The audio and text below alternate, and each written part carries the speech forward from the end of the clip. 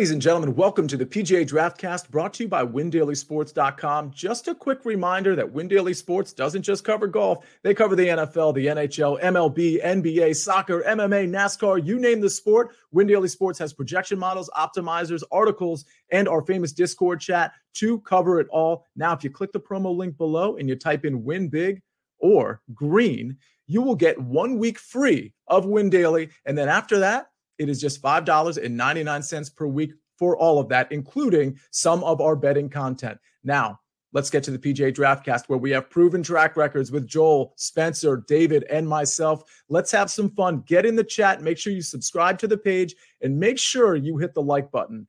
Let's do this snake draft. Let's do the PGA Draftcast. Let's do it right now. PGA Nation, we are back. We are back with another fun week ahead. We are in full swing. The tournaments, no more of these JV fields, right? A non-elevated event. The guys are coming to play, coming off a major. Guys are still showing up. I'm excited. See, how you doing tonight? I'm doing well. I mean, it's a little JV-ish, but I don't mind that at all. I mean, it's funny, Joel, after a major, we heard this after the Masters. It's like, oh man, we got to trudge on and do DFS and bet and golf. It's like, are we really having this conversation? This is super fun. Every Monday is like when the NCAA March Madness brackets come out, like on Selection Sunday. Every Monday is that for all of us or anybody that loves playing DFS golf. I got to tell you though, Joel, nobody loves DFS golf as much as you do right now. $150,000 on Sunday. Showdown lineup. You are the Showdown King. And I got to say, for all you Win Daily Sports members, Joel was in there the night before, Saturday night. In our golf bets tab, he dropped in his player pool and boom, what was it, 12 hours later, maybe 14 hours later, he's winning for $150K. I got to tell you, Joel, I didn't tail your picks. I had sort of my own picks. I think I put them in our Win Daily Discord as well, but I'm kind of wishing, granted, I was only going to play one or two lineups, but I'm kind of wishing I went your way because you absolutely drilled it. This has got to be in Showdown your 6th or 7th six-figure win, I'm guessing. Ooh, if 50K plus, it's above that, but I don't think it's quite that many for a six-figure. But it is my biggest win ever. So take that into account. For me, it was a huge day. I was just telling the guys before we got on. And actually, realistically, Hovland's putt on 18 cost me it should have been 180, and that birdie putt on 18. Now, I'm not going to be greedy. I'm very happy with how it turned out, but it could have been even bigger. So, but it was a lot of fun. I'll even add one more small tidbit. Because the price for entry was a little bit higher, there was like a coin flip of me not playing because I was like, it's a lot weirder entry, and I was like, I normally won't play as much as I do because of the higher entry. So I was kind of like, yeah, maybe I'll take this weekend off. But I decided I wasn't doing anything. I was watching a movie with my wife. I was like, I'm going to build the lineups out. If I like it, I play. If I don't, I don't. That's how it's going to go. Obviously, I liked it and I played. It all worked out. But it could have easily not happened. So thankfully, it worked in my favor. Spence, how you doing tonight? I'm doing well. Congratulations, Joel. I think it's going to be the honor you part of the show to begin this. And I'll give a little bit of behind the scenes thing that nobody gets to see before we do this. So, Joel comes walking in. He has money flying out of his pocket here. It's just a lot of money being won on this show, specifically from Joel right now. So congratulations on that. And any single time that, I'll use Jason Day as an example here. When you earn more money than the player that's actually in the major and that player earns zero and you're winning over six figures there, very impressive stuff, man. Well, thank you. And I will say, including everyone in the chat, because we draft with you guys too, even though I'm on the show, obviously, I use the show too, right? Your guys' plays and tips, and as we go through, helps me to kind of get prepared for the week. So if you're not watching weekly, you can see we win a lot. And it's not just me. I mean, everyone. Sia wins a ton, David a ton, Spencer a ton. So tune in, get on the board, on the train with us. And have some fun. There's still a lot of the season left to go. David, how you doing tonight? I'm good, mate. I'm good. Again, massive congratulations on the huge hit last week. We're just saying before the show that, as Joel mentioned in that Discord, we were dropping our plays. I posted DFS core with my showdown plays and my week-long DFS plays. And funnily enough, this week on round 4, where Joel had his massive 150k hit, my DFS call was the same that featured in both of his lineups, which was Cantlay, Kitayama, Davis.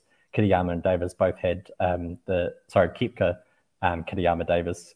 Kitayama and Davis both had the lowest round of the day on the Sunday, and then Koepka obviously got the win, and that's always a great recipe for success in your round 4 showdowns. So awesome hit. Just another huge 6-figure win for Joel, as we see kind of on a regular basis now. As I said in the chat, he spent at least half of that on his haircut, but I understand that the other half is going to his wife, so we can all be very happy for that. Yes, I appreciate that, fellas. It was a good week. We only need to spend a minute recapping the PGA before we dive forward to the Charles Schwab Challenge down in Texas this week. I think it's a really interesting field because I think, Sia, you made a good point from saying it's like almost a JV tournament. It feels that way. It's interesting because there's more than like 2 guys or 3 guys at the top. There is 6, 7, 8 guys at the top, but then there's this you kind of miss the middle period. Like what we were used to in the low 9K, 8K range is now kind of disappeared. And that's where this tournaments are changing. But this type of thing for DFS purposes is critical because understanding how to best form a lineup that can be competitive is part of the equation. And with salary cap and everything like that, and us trying to show you how we can do it on the show, obviously we're a little handicapped on the show because we're drafting against each other, so we can't take all our optimal plays. But that's a huge factor each week in, week out. Like majors play super way differently than regular week-to-week tournaments because the fields are so loaded that there is more value players to be had lower down, whereas tournaments like this, that's going to look a lot different. With that being said, of course, every week we give you the very best course breakdown you're going to find in the industry to say what you're looking for at Colonial. Spence, hit us. What are you looking for here this week on the course? So we have Colonial Country Club, 7,209 yards. We'll talk about that yardage in a second. Par 70 bent grass greens. Colonial is one of the shortest courses on the PGA Tour. That factor would typically generate what you would expect to be a birdie fest output, especially considering that the track has been known to play 200 yards less than that number that I just read off a second ago. However, I do think that you can quickly start to realize that length isn't what technically makes a venue problematic. When you look into Colonial consistently grading as one of the more problematic challenges on tour yearly, I don't know if we're necessarily going to get that single-digit sort of number that's come into play when there's been worse weather here. I think you probably land somewhere in that 15 under to 20 under if you're really pushing this for birdies at the end of the day. But even still, I mean, that's a slightly more challenging stop than one of these tournaments that's going to be a 25 under sort of a shootout. You have tree-lined fairways, forced layups that are going to stop second shots if drives do go wayward. I think that's one of the reasons just from the very beginning of that answer why you get a significant decrease in importance for distance. When I ran my model, it's not as if accuracy necessarily got a massive jump either. For me, and I'd be curious to hear what you guys thought, it's kind of one of those pitch and putt contests with the way I ran my model. So there's a couple of key answers based off of that reason. I think one, you get smaller than average greens. That's going to accentuate the yearly increase that the field experiences with their flat stick. 6.2% more shots get made from 10 to 25 feet than average. And then 2, it adds an intriguing facet when you build a model because there's also a 4.1% increase in dispersion of scoring for strokes gain approach that is taking place on average. The majority of that's going to come between 125 to 200 yards. That's going to be where the big increase takes place there. It's a massive decrease that you see from 200 yards plus. It's the forced layups that really is the big answer there. But I mean, at the end of the day, for me, this just kind of comes down to the pitch and putt contest that I talked about. And I think there's ways that you can get around it when you build a model. I wouldn't say that's like the only thing you want to look at is approach numbers and putting numbers, but there are ways that you can build this where you can make this a really unique setup for a tournament that is highly predictive in rollover success year to year with it. So I kind of tried to build a model that wouldn't land on the same answer as everybody else. I see concentrated ownership in a lot of the same ranges. I think when you get tournaments like this, you need to find ways to get unique. So I guess we can talk about some of that when we get into the players, but it's going to be a fun tournament. Love it. Did Joel freeze? Either that or this is some sort of performance. Anybody ever Joel forgot to pay his bills even after winning $150,000. Yeah, that reminds me that the stance The stance he's in right now. Do y'all remember the show before we get to our board? We're going to bring that up in a second. America's Best Dance Crew and the Jabberwockies from season 1. Anybody remember that? Yes. I feel like Joel is like in position to like do one of their moves. Anyway, Jabberwocky, that was a good show in my opinion. They're in Vegas now. Yeah, I believe. Yeah, they've been there for a while. Yeah, for a long time. Yeah, we'll see if we can get an update on Joel. You know what this means, by the way? Joel's not here. Joel has the number 1 pick. He forfeits the pick. It is now my pick being second on the clock, so I will take over. I mean, if he doesn't get back soon, I mean, David, can we pull up the board and we can put him on the clock? Maybe we'll give him Adam Svensson, who withdrew. So that would only be fitting, I think. I think that would be fair, yeah. Just touching on the course analysis, which, from Speeds, like, I mean, where else in the industry are you getting anything like that from Spence? But I completely agree with basically everything he said. Big uptick and around the green for me. Driving accuracy, just the positional nature of the course. You can look at courses like Harbour Town, Wailea, the RSM Classic's a good guide as well. Sedgefield, Wyndham Championship, all of those sort of positional golf courses. And then just the huge increase of approach shots from 100 to 200 yards. I have 14.3 strokes on approach on average coming in that 100 to 200 yard bucket, which basically means you're only hitting 2 shots over 200 yards and 1 less than 100 yards. And so that's heavily weighted in my models this week. But I see that Joel's finished counting all of his stacks of cash and has arrived back onto the show. Did Joel draft himself is so classic. Really good stuff from Ivan. And then Steven, of course, otherwise known as Sicily Kid, said if Tambo were here, he'd pick 6 in a row. That was pretty good. That was pretty good. All right, let's bring up the board. Let's get started. Yeah, Joel, if you can just add the spreadsheet to the stream again down as one of your tabs, then we can bring that up and we'll get underway with the draft. By the way, interested to see who you might take with the first pick. Brent is here. He says, "Hey, Sia, sorry about your Lakers. My Nuggets were just too much for y'all this year." I mean, I'm not really a Lakers fan. I just like them this year post-trade deadline. I was right in the first 2 series. It was this last series where like Denver was just so much better. So that's the end of that. But okay, Joel, it's your turn, man.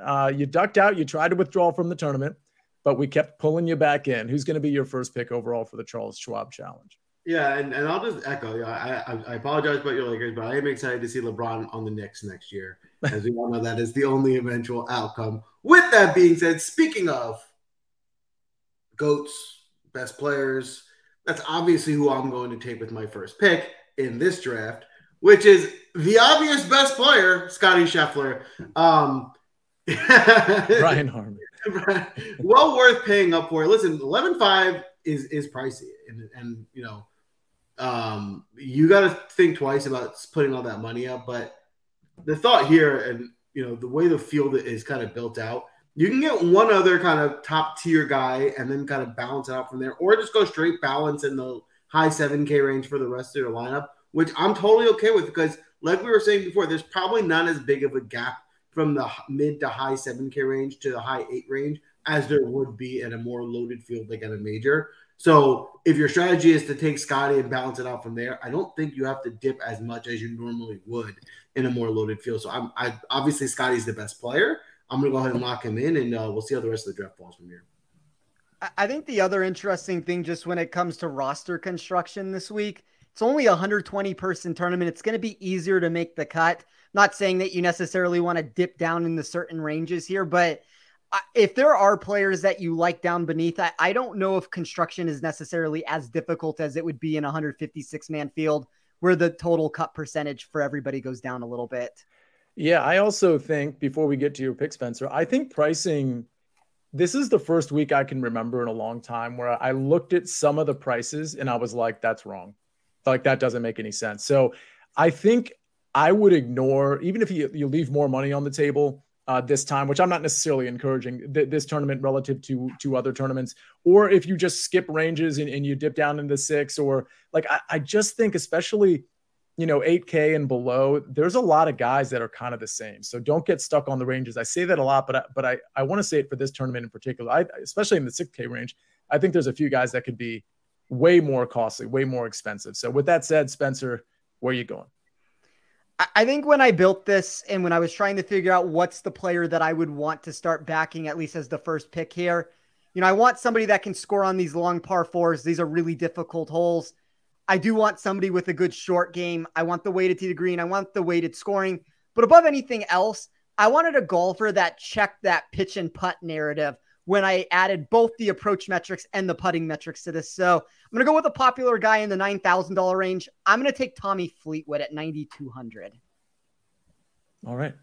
I don't have a problem with Tommy Fleetwood. I mean, I think he is certainly a good price. He wasn't somebody I immediately went to, but I mean, I think he's so well-rounded. I think it's a good play. David, I want to get your opinion before you pick your pick on Tommy Fleetwood. I mean, the sort of disclaimer I always want to start the show with is we can't like everybody. Like, that doesn't make any sense. We wouldn't be doing our jobs if we liked everybody. So I'm curious, David, in terms of Tommy Fleetwood, whether you like him or not, is he somebody that would be in your player pool? He'll definitely be in my player pool. I mean, he's coming off just a very, very good run of golf. Like, Tommy Fleetwood has been sneakily very, very good recently. I mean, 18th at the PGA Championship last week, and I personally don't feel that Oak Hill was the best course set up for a Tommy Fleetwood with the way that his game rounds out. Before that, 5th at Quail Hollow, another big boy golf course, and then 15th at the elevated event at Arbuckle Heritage.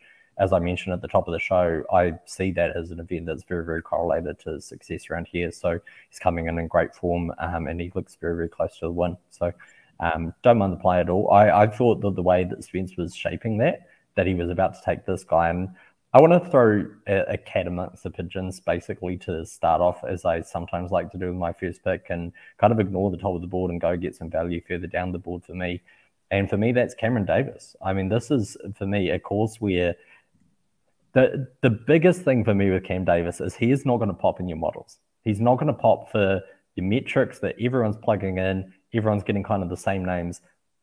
Cam Davis performs on short golf courses. It's just a fact. He loves Arbuckle Heritage. His record there is immaculate. He's played very, very well here. He's just finished 4th at Oak Hill. And he's the kind of guy that if you don't have that residual knowledge of he's very, very good at these courses and outperforms all the statistics, we think of him as this bomber, and he just manages to find fairways, that I feel that you can get an edge here just with some knowledge. He's not going to pop in your model. Can I add one thing to that very quickly before we move on? So surprisingly, and I don't know if we would call this popping, he's 12th overall for me here, inside the top 5 for weighted tee to green. And then really it's the answer that David talked about, where you put him on these short courses and then all of a sudden he becomes like a legitimate top 10 option in these fields. So yeah, I think statistically there's going to be things that will probably bring him down in a lot of ways, but if you run it from a current form perspective, if you run it from weighted tee to green, if you look at these short courses and you add some of these things on from the back end of this, I think it's very easily you can move him into a top 15 player into this tournament, and you can probably push him higher than that. Like, I'm sure you can speak of this yourself, David. Like, he opened I saw him at some books in like the 70s, and now he's down into the 30s. So there's definitely credible money that is backing him, and the move seems to be sharp money and not square money that I've seen that's moving it. So that's always a noteworthy thing to at least keep in the back of your head. Yeah, Cam Davis makes a lot of sense. I think from an ownership standpoint, he makes so much sense that, listen, where we're at in a lot of the tournaments we're playing, there's a lot of sharp people. And when I say we, I don't mean us four. I mean the people in the audience too, because I see Cam Davis is picking up a lot of ownership. So that would be the only watch out, that in the mid 8K range, he's going to be the highest owned guy, him or Ricky Fowler. I think they're kind of teetering back and forth there, but it is quite a bit of ownership. So it's just something to keep in mind. I mean, as good as a course fit as he is, from a DFS standpoint, you do at least have to consider his ownership. I got to say, though, I love to see audience start. We have picked Justin Rose, who's going to win this tournament, and Taylor Moore, who might top 5 this tournament. I love both of these. I love the salaries for both of these.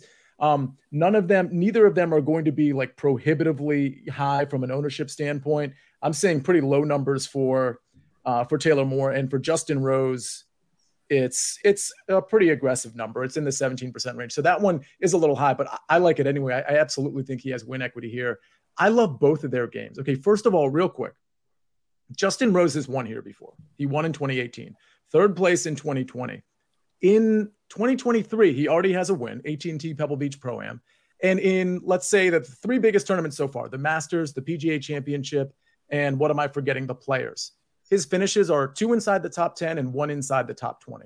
The guy's on fire, and this is a great course fit. We know that because he won, but it's also a great course fit. The ball striking is there, and the putter. Last 24 rounds, he's fifth in this field in the putting metric. And by the way, Taylor Moore, he's third. So Taylor Moore's another guy that's ball striking it and has been hot with the putter last 24 rounds. So I love both of these guys. Joel, I want to go to you. Are both of these guys in your player pool? Have they been overlooked by you? Where are you at with Taylor Moore and Justin Rose? So I'll start with Taylor Moore. I really like Taylor Moore, and he's definitely in my player pool. We're playing a lot of him. In that price range, there's a lot of guys you could play. I like the method of taking Scotty and balancing it out with a bunch of guys in that range. Rose I like too. For all the reasons you said, there's a lot to like about Rose. The challenge for me with Rose this week is his price. And that, if I do want to play Scotty and then you put Rose too, it does make it difficult. Then you do have to dip lower to balance out your roster. Yeah, that's fair. Spencer, yes or no on Taylor Moore? I don't know. I don't dislike Taylor Moore. I think there's players priced next to him that I would prefer to play.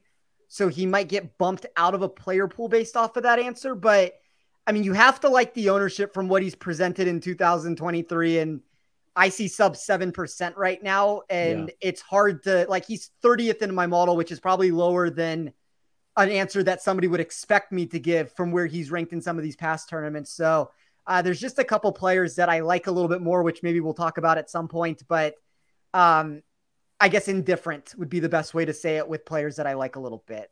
And Justin Rose, yes or no, Spencer? I kind of give the same, but he's fifth in my model. I don't know. I prefer Tommy Fleetwood if I'm directly comparing, and we can't play everybody, but that's to me, that's the one difference, Sia, that I would give. And I don't want to give too long of an answer here, that I would give. I would be curious. And I mean, I guess for the show, if you don't want to say, that's fine. But I would be curious to what players you thought were mispriced on the board. Because is it at the top? Because I kind of think the players at the top are more or less accurate. Yeah, it's more like the 6K range. I think there's a few guys that are mispriced. Fair. And in the 7K range. So it's really not at the top necessarily. I think that's a fair answer.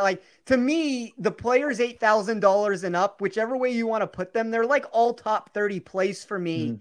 And that's what makes this really difficult, is we can't play everybody. And I don't have any players. When I wrote my article this week, there wasn't one name in that section that I said, this is a fade for me. This is somebody I'm looking to take on in matchups. All those answers came in the $6,000 range, where I either thought a player was massively undervalued or massively, I don't know if you can be overvalued as a high $6,000 golfer, but I thought it was a player that didn't necessarily belong to the player next to him. So I don't know. It's one of those spots where you have to pick and choose. All right. Well, David, it's your pick. I'm going to box you in real quick. I want you to make your pick, but I want you to tell me what you like better. Justin Rose at 9,300 with some elevated ownership. Taylor Moore at 8,000 with looks like it's going to be 10% or lower ownership. I'd be going Justin Rose on that. I'm gonna say something kind of controversial. I'm not sure that I love Taylor Moore this week, and I've been a big Taylor Moore guy this year. The reason why is his approach metrics. A lot of that is coming from 200 plus yards. So I've really liked him at places like Quail Hollow. That's where he's been picking up his shots. He's fourth on the PGA Tour for approach from 200 plus yards. And so I'm a little concerned where we're getting into this a lot of shots between 100 to 200 yards, whether he's got the best game given some of the ownership that I think that we're going to get. He absolutely bombed as well in the last 2 rounds of the PGA Championship. So I think that's going to take a little bit of a knock to his confidence. So I'll be playing some Taylor Moore. I'm not going to be overweight on him as a result. The counter to that is he's won the Valspar Championship. Who won this tournament last year? Sam Burns. We know what he's done around Copperhead course. And he's also got an 11th at the RBC Heritage. So that's why I'll be playing some of him. I'm just not sure that I'm going to be overweight this week, because I feel that a lot of people have caught on to the Taylor Moore story now, and they'll be going in for him there. So I hope that answers the question. Yeah, I don't think the ownership's going to get too elevated. I honestly think that performance, I guess it was Saturday where he threw his club or threw his driver, I actually think that's going to have ownership be down a couple of percentage points. That's just it's just the human condition. People just generally put him in a certain box and don't want to play him when they see that for a couple of different reasons. But David, you're talking about guys you're going to be overweight on. Cameron Davis, certainly one of them. Who's the next guy? Yeah, for sure. I agree with that. I think people are like, I don't want anything associated with people throwing clubs. I don't stand for that, and so I'm not going to play him on my lineup as revenge or whatever. So agree with that. I'm going to take this guy. I'm amazed that he got past Sia because we've talked about him already quite a bit this week. I sent Sia a message quite late at night on Twitter with just one name. It was one word, and it was Bezadenhout. And I just absolutely love him coming in here this week. Key for me is his approach between 100 to 200 yards is kind of off the chart. That's really where he scores all of his approach numbers. He missed the cut on the number last week at Oak Hill. Oak Hill is not Kristen Bezadenhout's course. So I'm really targeting a lot of these guys who have either just missed the cut at Oak Hill or somehow made the cut at Oak Hill when they really shouldn't have, because that was a huge golf course where if you're not driving it off the tee, there was no way that you were going to finish within the top 20 of that tournament. And we saw that on the leaderboard. So he performed very, very well there. Great driving accuracy, great short game as well.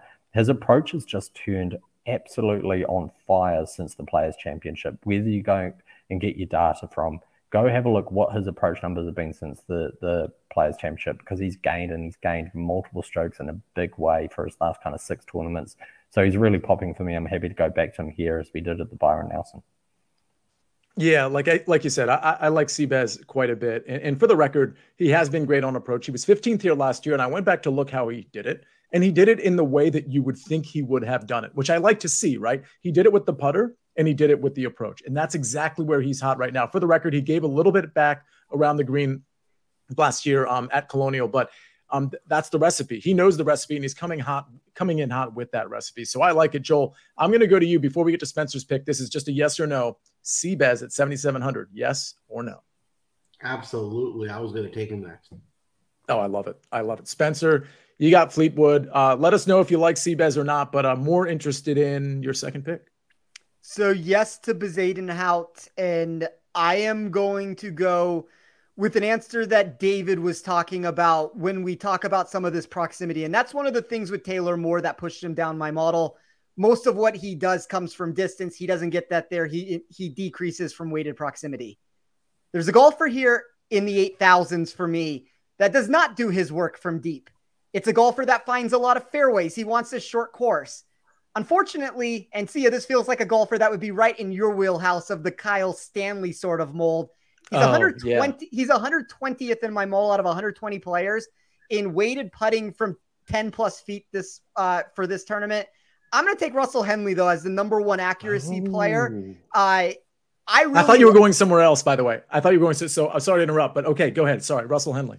I would be curious to hear where you thought I was going with that, but I don't know. It comes down to a total driving number. It comes down to the weighted scoring of him being inside the top 10. It comes down to a bogey avoidance answer. I have a very specific way that I'm trying to build lineups this week. And it doesn't necessarily have to be the 2 players that I started with, but I kind of like in this general range that I'm in right now, mixing and matching, because I think there's a lot of hidden win equity with some of these names here that might be a little bit under the radar. I know Henley has gained some traction, and it's kind of one of the answers that I gave yesterday. Like when I wrote my article, I think Fowler was 18% and Henley was like 8%.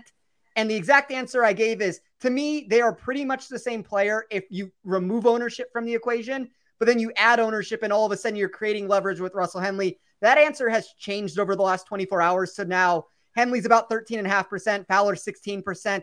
I think you can kind of pick and choose who you like in that spot once the ownership gets that close. But until this creeps up further, Henley is a top 10 player for me. And I don't think most people would say that. So here's the thing about Henley. One thing is, Spencer, to your credit, I think markets are really respecting him. I noticed it was either on FanDuel, I think it was FanDuel or DraftKings. He was a favorite against Justin Rose, which really surprised me. He's minus 118 versus Justin Rose's minus 108. And I hammered the Justin Rose part of that. I put it out on a show earlier today. I'm going to put it in the Win Daily Discord with all of my other bets as well, including outrights, first round leaders, top 20s, top 40s, all that. Stay tuned in Win Daily for that. But I don't want to take somebody that's bad at putting. And for the record, I see in the chat, there's somebody that the chat seems to like. Just check his putting numbers, particularly the last 12 tournaments. That would be nice. So maybe we don't want to take that guy. I don't know, just a thought. But I'm trying to avoid that because I really want to hone in. I don't have to have like great putters necessarily, but I really want to hone in on not taking the bad putters here. That's not a concern of yours. Yes, it's a concern, but I guess the answer I would give to that, at least as a pivot away from it, is these are really pure bent grass greens. And I think when you get really pure surfaces, it either helps the really good putters already or the putters that are not so great. And if you're telling me that there's a possibility that Henley can just be adequate with the flat stick, I think he can compete. If all of a sudden he does something abnormal and he starts making putts, I think he can win this tournament. So I almost think that the ease here helps him just like it would help one of your great putters that you want to talk about. Fair enough. All right. Joel, it's your pick. You got back-to-back picks. We're only in the second round, so let's try to race through round 3 and just try to get back on some solid schedules. You got 2 picks, Joel. Who's it going to be after Scotty, the big gun? All right. I got to bounce my lineup here. I will say a couple of the value plays I wanted did go here, especially Seabez. So the next guy I wanted, same price, was Emiliano Grillo. Got a good course history here. He's been ball striking especially the last 2 tournaments, has been astronomical. It does feel like a really course fit. So under 8K, I think I would have been happy with Grillo in the 8K range. So to still get him under, I feel like I'm getting really good value with him on this pick. And then I'm going to also take with my second pick here.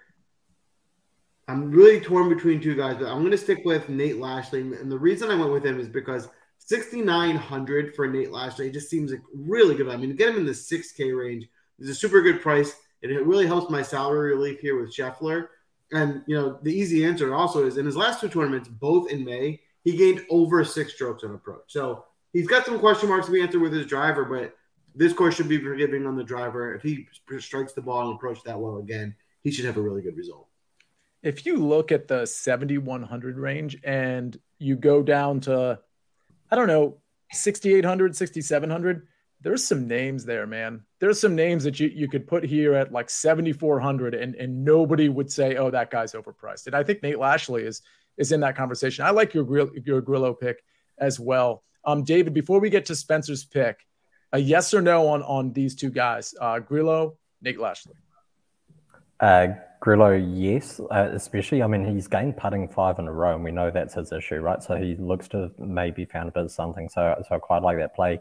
Lashley looks really sharp as well. His approach numbers last 2 have been very, very good. 7th at the Sony Open at Waialae this year as well. Yeah, his finishing positions just over his last 4 have been pretty great. 32nd in 2021, missed cut in 2022. Might be some value there with Lashley. Spencer, you got Tommy Fleetwood. You got Russell Henley. Who's next? I'm going to go with a popular golfer, which is always a dangerous thing to say in this lower $7,000 section. I'm going a little bit against my model in some spots. I'm going for it when we look from a safety perspective. So this is a golfer that has made 4 consecutive cuts.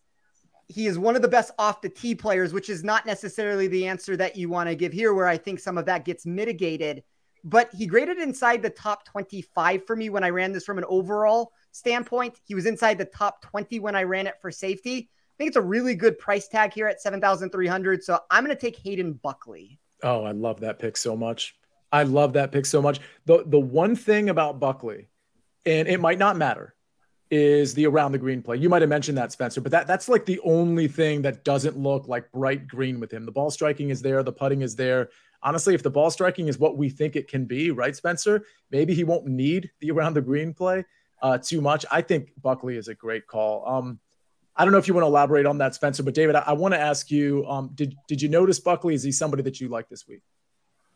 Yeah, I do like him quite a bit, especially some of his correlated form. 5th at the RBC Heritage this year, an elevated event. 2nd at Waialae, pushed Siwu there for quite a lot of that tournament. And his around the green isn't like dreadful. It's like just below PGA Tour average, and I think that's workable given the approach metrics, the combined off the tee that we see from him. Yeah, totally fair. David, it's your pick. You got Seabez, who everybody seems to like. You got Cameron Davis, who everybody seems to like. By everybody, I mean everybody on this show and in the chat. Who's next? Well, it would have been Russell Henley, but Spencer rudely snatched him from me. He's one of my favorite players this week. You look at the tournaments he's won, the Sony Open, Waialae again, PGA National, positional, tree line golf course, the Houston Open in Texas, and then El Camaleon, another driving accuracy heavy golf course. So really, really love that play. I'm going to go down that driving accuracy route again. with another winner of El Camaleon. He's got very, very good history here, 3rd and 8th in his last 2 appearances is Brendan Todd. He can putt the ball, driving actually excellent. The one thing that really pops for me with Brendan Todd is miscut at Oak Hill, whatever. That is not his golf course. But the week before that, he was 8th at Quail Hollow. Brendan Todd, in an elevated event at Quail Hollow, like this really strong driving golf course, like that for me is like, that's interesting. I want to look a bit more into that. And he just really pops in the approach numbers as well. So I think he's a very, very good chance of this tournament. I expect a top 20 from him, and at 7,800, that's great value. Yeah, there's a lot of people that like Todd. Now, the one thing I recall about Todd is the recent form, and I don't know if you addressed this. The recent form with him isn't very good. Is that correct? No, I think it's good. I mean, Oak Hill, miscut, whatever, like not his golf course. He wasn't like miles away from making the cut, to be fair. He's short off the tee. He's never going to be able to beat Oak Hill. But then Quail Hollow before that, he was 8th. In fairness, I might be confusing him with somebody else. I didn't even bother to look it up. But with all that, it's the ball striking numbers. I'm looking at it now. They're not great. I mean, the short game is awesome with Brendan Todd, and that's going to pay huge dividends. But just to put it out there, I mean, ball striking measured events, he's lost 4 in a row, ball striking. We know that Brendan Todd on this course can be great, and he's been great on this course, but it's just something to point out at the very least. All right, see, audience, do we have to I do want to get Joel real quick. Yes or no on Brendan Todd? Yes. And Spencer, yes or no on Brendan Todd? Probably yes. Ooh, that sounded like, kind of no. Okay, but he says probably yes. Okay, so we have nominations. It looks like Carson Young has been nominated, and maybe Sung Jae as well.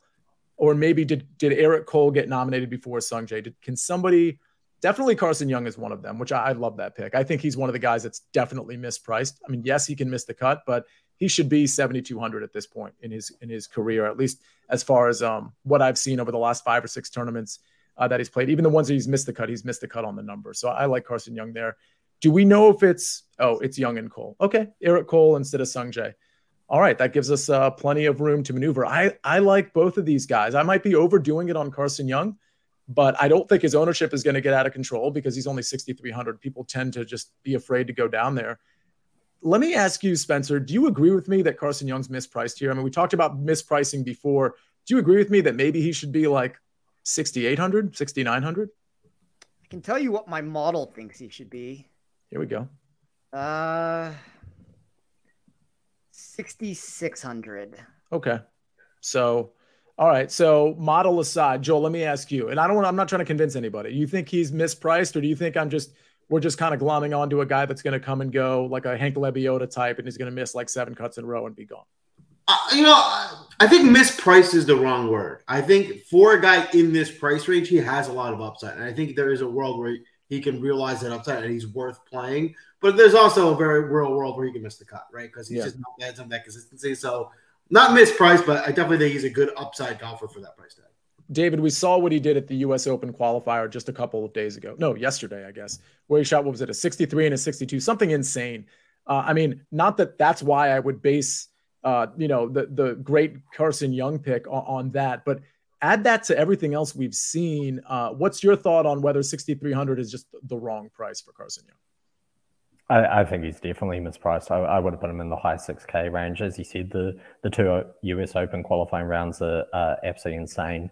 RBC Heritage, he was 19th in an elevated event. Carson Young, I mean, again, profiles very, very well for here. What I would say is that I have him at like 7.5% ownership at the moment. So I do think that a lot of people have identified that. Do we want to play a guy who's 6,300 who's getting 7.5% ownership? That would be the only question.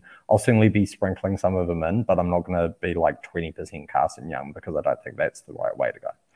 Yeah, and honestly, I saw a lower number, but the lower number didn't make any sense because I know everybody's kind of figured out the Carson Young thing at this point. We've been playing him. We've been talking about him for over a month. So at this point, people are kind of, they've scrolled down and they see that. So I totally get that. Real quick on Eric Cole, I like the pick. Weighted tee to green looks really good for him. Finishing positions, last 4 tournaments, if you look at the strokes gain metrics, they all look really good for him. So I like our team so far. We got plenty of money to throw around for our next 2 picks. But David, it's your pick now. You got Cameron Davis, Seabez, and Brendan Todd. Who's next? Yeah, I'm going to have to vary my build a little bit now that I've missed out on Henley. But there's another guy in that range that I was going to hopefully draft alongside him, which for me was Denny McCarthy. Makes parts Denny. I mean, we've got to love him here. His form is phenomenal. I'm going to say it's phenomenal. 29th at the PGA Championship, Denny McCarthy. He's not long off the tee. He gained a ton of the strokes on approach. Before that, 8th at Quail Hollow. 11th at Zurich, 25th elevated event at the RBC Heritage, 19th at the Valspar, pretty well correlated to here, and 13th at the Players Championship. Like, Denny is in just absolutely fantastic form. I don't think people are high enough on him.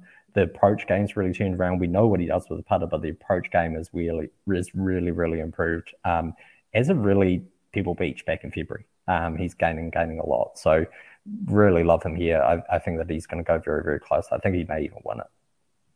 I totally agree. And you guys are going to see it in the Win Daily Sports Discord. He is one of my outrights. He's, I think, and I'll just give that one away now, but he's 55-1, I believe, in most markets. And I love David, everything you just said, I totally agree with. I love the recent form. I think he's kind of hidden in DFS. I mean, a pivot off of Cameron Davis is Denny McCarthy, or you could just play both because you're going to get leverage from Denny McCarthy anyway. And that's probably not going to be a common build to get Denny and Cameron Davis in your lineup if that's how you want to play it. Certainly that's how David has chosen to play it.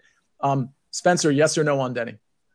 Yes. And it's usually no on Denny. I never play him, and I like him this week. Yeah, I'm in your camp. Joel, what about you? Yes. All right.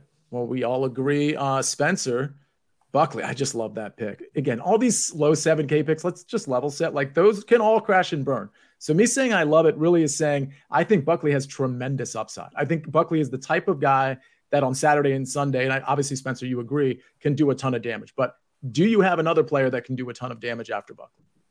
I have a player that can do a lot of damage to himself and maybe withdraw from the tournament. Brian Harman.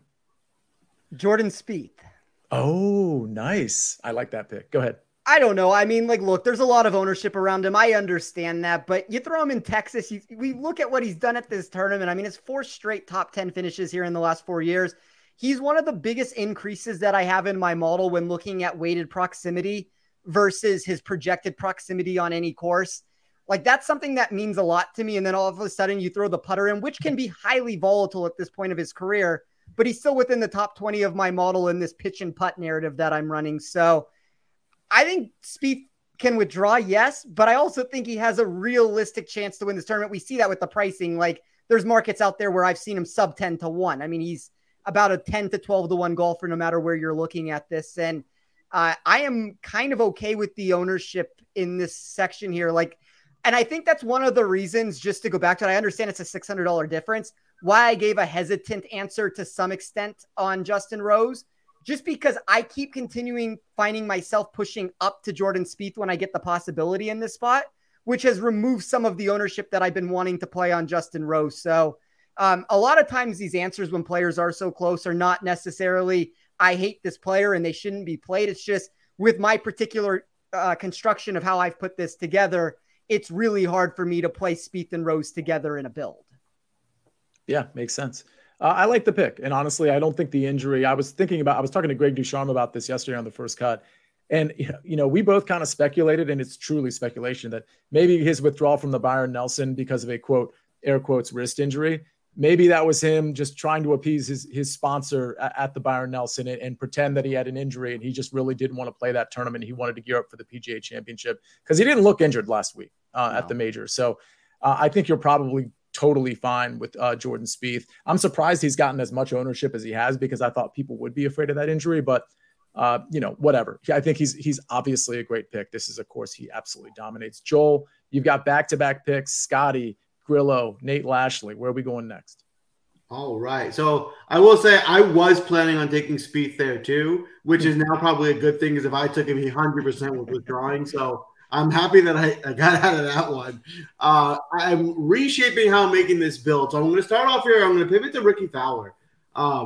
He does look a little popular this week for my likings, but to get another guy at 8,900, again, under 9K, this certainly feels like a week where I think he has the upside to go out and win the tournament. I mean, the way he's been playing this year, the way the consistency with his ball striking around the green, he even popped with his putter often this year.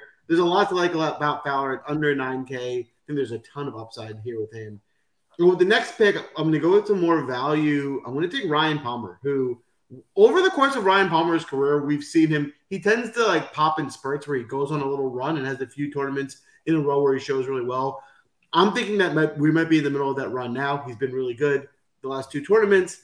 It's back in Texas where he likes to play. At 7,200, this could be another good spot for him.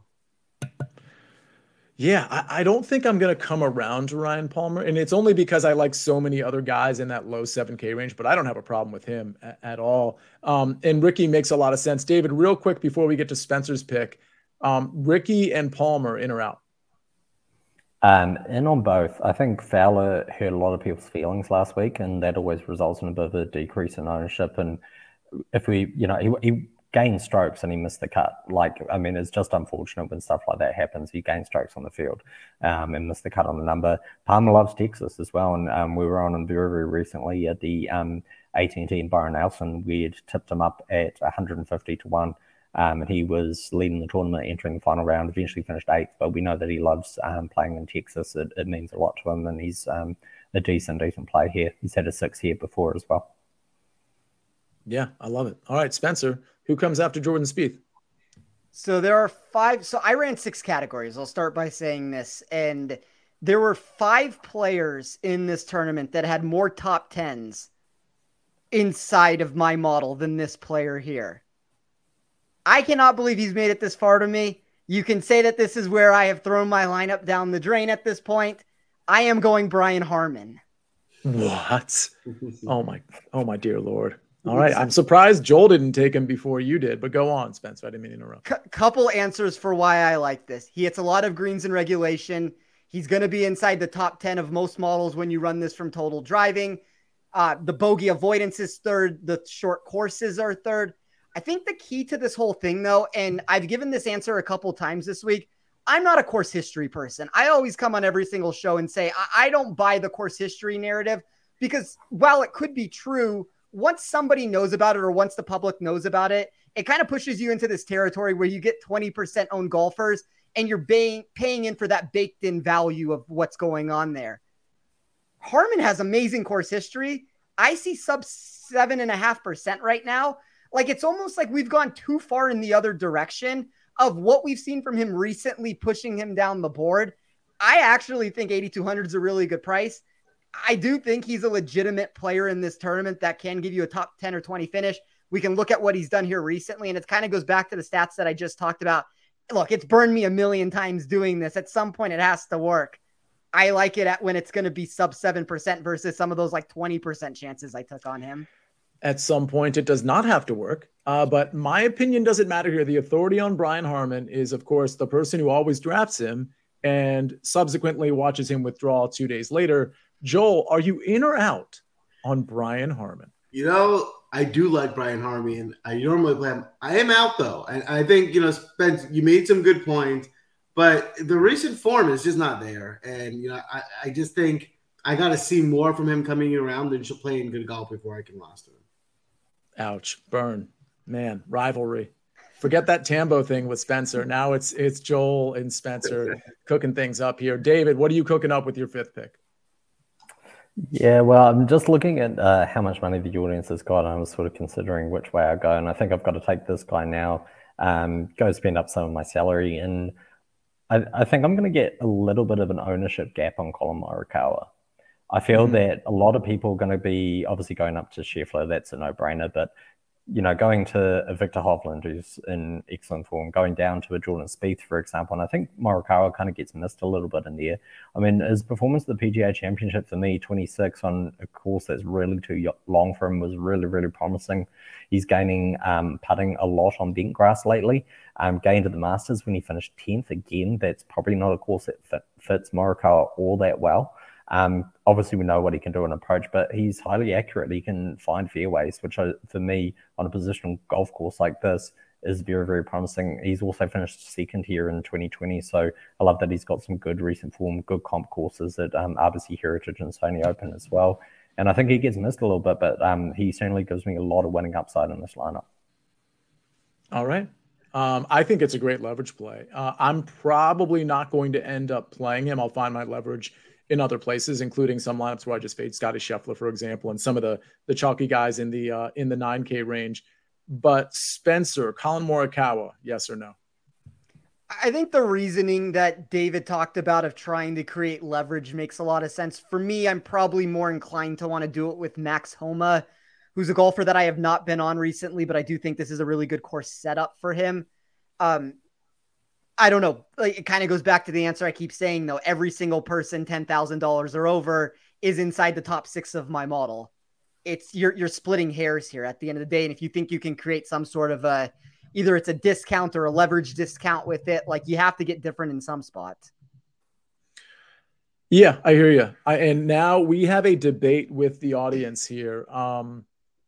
I see. Here's the thing. I don't know if anybody's officially been nominated because we have 9,600 left. I just want to say, if we wanted to spend all our money, then we could just do it with Burns and Sungjae, who I think both are like really good candidates to win this tournament. And it gives us kind of the perfect 50K lineup. Not that we have to have that. I just thought it was maybe a good way to go because I know the audience liked Sungjae earlier. And I think Sam Burns is kind of hit or miss, but obviously won last year, and the ball striking metrics and putting are what we want to see. So what has the audience decided as I try to extend my rant to see where we're at here? See, I'll add one thing to that. I believe you and I both last year hit Sam Burns from an in-tournament ad. Yeah. Oh, that was the 80-1. Yes. Yeah. Oh, I forgot that this was this tournament. Yeah. Oh my gosh. Yeah. That, and okay, that's good. That's coming on the heels of the 46-1 with Brooks Koepka last week. And we've got Joel who hit for 150K. So it only makes sense for this to come full circle with Spencer's live outright and my live outright of Sam Burns at this tournament last year. I think Sungjae and Burns is the play. Jimmy agrees, and it looks like I want to make sure we didn't violate any rules. Is everybody cool with that? I don't really know how the nominations bore out here, but it looks like Jimmy is saying Sungjae and Burns were the nominations. Does that make sense, everybody? Yes. No. All right. That's what it is. Listen, obviously I like both of these guys. Sungjae and Burns were the two guys that completely blew up, if memory serves, just last week. David, Joel, let me ask you, does that have any effect on how you are evaluating players for this tournament? Because they both were like really bad for a day. Any impact whatsoever? No, if anything, there's almost a positive to it because it's going to make the ownership probably go down a little bit. Mm-hmm. At the end of the day, that course was playing so challenging that like the blow up was almost like if you weren't playing well, it was almost like you're gonna go into a blow up opposed to just like on a regular course that may have been just like a 1 or 2 over day. So I don't think you can hold a blow up on that course that was playing so difficult against somebody this week. Yeah, I totally agree with that. David, let's get your final pick. But if you want to drop some thoughts on either Sungjae Im or Sam Burns, feel free. I think from an ownership standpoint, this looks pretty good because Sungjae's getting a lot of ownership. But Sam Burns, unless I'm seeing this wrong, and of course, in Windy Elite Sports Discord and on the website, we're going to have the actual ownership article tomorrow late afternoon. I'm really going to be curious to see Sam Burns' number because he looks like he's sub 10% right now, which I think is very interesting. But we're offsetting the Sungjae ownership with Sam Burns, and we don't have, Taylor Moore is not super popular either. Eric Cole's probably not going to carry too much ownership. So I think this is a great lineup. But David, it's your pick. Any thoughts on the two guys that the C audience just took? Yeah, I think Sam Burns is interesting from a leverage perspective. If we look at his win here, obviously, but then a win at Austin Country Club as well. Again, Pete Dye design, but a positional kind of golf course where power is not the be all and end all. Sorry. 15th at the RBC Heritage as well. I thought was very, very good for him. Sungjae In, again, very, very interesting in terms of 7th at the RBC Heritage this year, 15th here last year as well. I'm not sure that I'm going to get there. Like, he was so bad last week. He missed the cut by quite some number at a course that I really think should have suited him. So we can put that down to he traveled in from South Korea like 4 days before the major, and that probably wasn't the best decision in hindsight for him. So a little bit interesting. All right, so for me, 6,800 left, and amazed that this guy's on the board when C is in a draft because this may be Cia's favorite golfer in the entire world, is Ben Martin. Love the approach metrics that we've been seeing from Ben Martin as of late. Very, very talented golfer. Driving actually has been very good as well. Again, missed the cut at the Wells Fargo. That's not a Ben Martin golf course. Like Quail Hollow, you need to be driving it a hell of a lot more than Ben Martin does. And I'd rather take the improved form that we've been seeing from him. Never missed a cut here, and he's had a 10th year before. Third at the RBC Heritage previously, 7th at Wildlife. So a lot of those concourses, he's ticking the boxes for me. And I just think that we've, over this last year, seen a very different golfer from Ben Martin than we've been previously used to. So I like him here quite a bit. Yeah, I like that pick. And he's one of those guys in that like 6,700 to 7,100 range where there's just so many guys that I think you could put at 73, 7,400 and it would make complete sense. Let's move along. Spencer, if you have any comments about Ben Martin, please share them. But otherwise, let's see where you're going with your final pick. I think David probably took the best choice that he could make with the money he had left. Like my model really likes Martin this week. I think from a win equity standpoint, most numbers that you're going to run or most people that are running numbers will give a very similar answer. It just comes down to ownership. I'm going to go with the second player though, for me in the $6,000 section. I couldn't afford Martin for what it's worth, but I'm going to take Mark Hubbard at 6,600. I think Hubbard has flashed recently with 4 consecutive made cuts. He has this perfect made cut streak at Colonial since 2022. I kind of just think there's more optimism around him here than the public is leading you to believe with this. He's inside the top 25 in my model for weighted tee to green. That pairs really nicely with the 17th place mark that I have for him in bogey avoidance. I'm kind of just looking for a made cut and hoping to go from there. And I mean, it gets really gross fast in the $6,000 range. I do think there's about 5 to 6 players that are mispriced. Hubbard happens to be one of them. So I'm happy to get him to round out this lineup that I actually think outside of like the Spieth injury, which I think you said it best, C, I'm not necessarily convinced that the injury was all that bad here. I kind of think there's some general safety with this lineup, which I feel good about. All right. Yeah, Mark Hubbard. Joel, any thoughts on Mark Hubbard? And let us know who you're rounding out your lineup with. You got Scotty, you got Grillo, Nate Lashley, Ricky Fowler, Ryan Palmer, and well, I will say Hubbard's one of my favorite 6K play ranges, or plays in the 6K range. You know, he has the ability to pop with his iron, so I like that pick. But I'm going to round my lineup out with, and the reason I got to take this guy is because a lot of the other guys in this range were just taken already that I would have gone to. But I like Harris English. I think he does have some upside this week. He's got a really good course history here, and I want to highlight that because the biggest thing I was looking at, he's had a couple really hot putting weekends on this course. So he likes to putt here. Again, if he has another one of those where he has those ridiculous like gains 5 or 6, 7, 8 strokes putting and just gains a little bit on approach and around the green, which he always does, I think he can have a really good result. So at 1,700, I think there is some upside here with English. Oh, I agree. I think English has some upside. I think he can crash and burn too, but I think he's the right guy to have in your tournament lineup from an upside standpoint.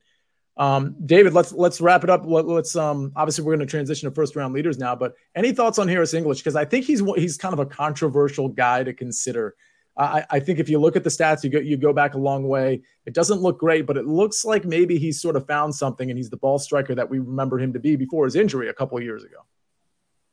Yeah, for sure. I actually had him last week in the sections, and he broke a lot of people's hearts last week. I know as well, because he did look very, very obvious value going in, because we know the upside that Harris English has. You know, I mean, he won twice and made the Ryder Cup team right before his injury, and he's had a pretty rough road of it the last couple of years. But the underlying talent is undeniably there. He's had a second here as well. And the approach numbers were still good at the PGA Championship despite the nasty miscut. So, you know, I'd rather have something like that where he's still striking the ball well and just didn't get the putter going for whatever reason. All right. Joel, are we ready to go to where we make all of our money? Let's do it. We're not done yet. Everyone, before we do the first round leaders, give us a follow. Hit the like button. It goes a long way. We will report back with some more outrights and plays in discard as we get more updates on weather and things like that throughout the week. But for today, we have the first round leaders. We'll start with you, David. Who are you looking at in the first round leader market this week? I've actually got 6 guys this week. I'm going full morning for the guys. I believe that's going to be where the best of the day happens. It looks to be same Friday at the moment, so it looks like pretty moderate wins, which for Texas is perhaps somewhat surprising. But I'd like to go for the morning. So my 6 guys are Chris Kirk at 45-1, plays very, very well around Colonial, and I like him in that first round leader market. Russell Henley at 50-1. Spencer's boy. I actually like Brian Harmon this week at 55-1, and I'll take the exposure in the first round leader market there. Brendan Todd at 60-1. Lucas Herbert at 60-1. I think he's got the upside to really pop. His approach numbers look good, and that's always a key marker for me with Lucas Herbert, and he can putt extremely well. And final is the Texan, Ryan Palmer, 70-1. I love it. I love it. How about you, Spence? Who are you looking at in the first round leader market? So if you do shop around, you can find Brian Harmon at 66-1 at a specific book out there. I'm going to take Brian Harmon at 66-1, and then I'm going to take a different Texan in Jordan Spieth at 33-1. That's a good number on Jordan Spieth. Very, very good number. I have a few plays, a couple override or overlay with you guys as well. At 60-1, I like Brendan Todd and Seabez. At 50-1, I like Denny McCarthy and Kurt Kitayama. And then at the top, listen, we've seen him flashing in first rounds. He's playing great golf. Victor Hovland at 25-1. All right. See ya. Give us the gospel. Who will be the first round leader on Thursday? All right. Let me start with 3 long shots. I have 6 here, but 3 of them are a little kind of on the unrealistic end, 2 of which have triple-digit odds. So let me start there.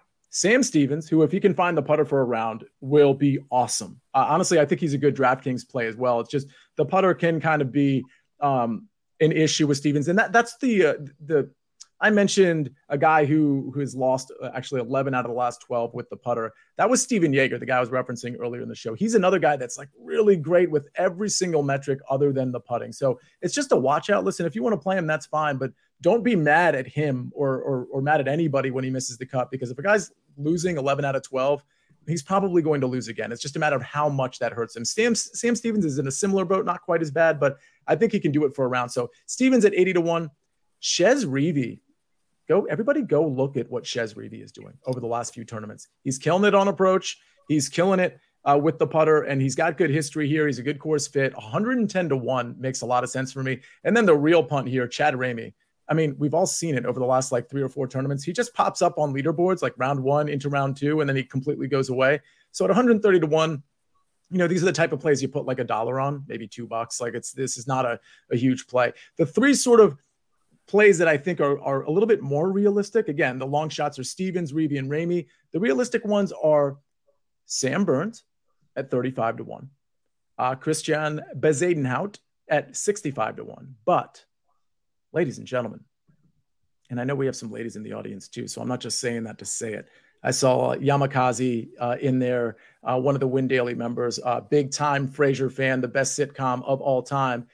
Your first round leader, the guy you want to put all your money on, every dollar that you have, of course, on this guy.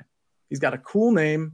I referenced him in a tweet earlier today. It was a Seal song, Kiss from a Rose. It's none other than Justin Rose. He is going to be your first round leader at 35-1. You're welcome. It's only a Tuesday. I'm telling you what's going to happen on Thursday. He is your super lock, easy button, first round leader. It's so obvious. Yeah, so if you go out and you win 150K playing DFS, you didn't put the whole thing, all of it, all 150K right on Justin Rose, and then what? Then how much more do you have? It's really just math. Very simple. It's that easy. I suggest it. And then you come back on Thursday night and you be like, hey, thank you. I'm rich because I bet all my money on Justin Rose and he was the first round leader. So yeah, there you don't even need to thank me. You don't even need to thank you. That's how I see it. He's just giving you free wealth. So better than those guys on TikTok that all the time make you pay for it. C is giving it to you for free. So that's a wrap for tonight. Give us a follow. We'll be posting the lineups. Let us know who you think is going to win. We'll check back. We will crown a winner at the end of the week. Good luck. See, am I forgetting anything? Well, Brent dropping lyrics from Kiss from a Rose by Seal. Did you know that when it snows, my eyes become blind something light that you can't see. Anyway, David, speaking of free, members can still, or new members at Win Daily, they can still get a free week of Win Daily. That covers all the sports by going to windailysports.com and doing what? Yeah, just jump into the link below, enter the promo code WinBig or green. You'll get 1 week free. Come see what we're about. Come see some of our picks. I mean, last week in the Discord on Sunday, we had that big showdown win, but I also dropped 5 matchup plays. They all hit at 30-1. Yeah. So, I mean, you're getting some pretty stellar content. And if you like the product, then just $5.99 a week after then. But come give it a go. Come see what it's about. We've got an amazing Discord channel, great vibes in there. Really, really sharp plays, not just for golf, but every single sport that people play for. So it's kind of a no-brainer. Come support us. It helps us produce a heap of content and helps you fill your pockets with multiple houses if you follow Sia's play. That's exactly right. Well, Joel, I think that's pretty much it. The only other thing that I forgot to mention, and this is totally on me, I apologize, sports.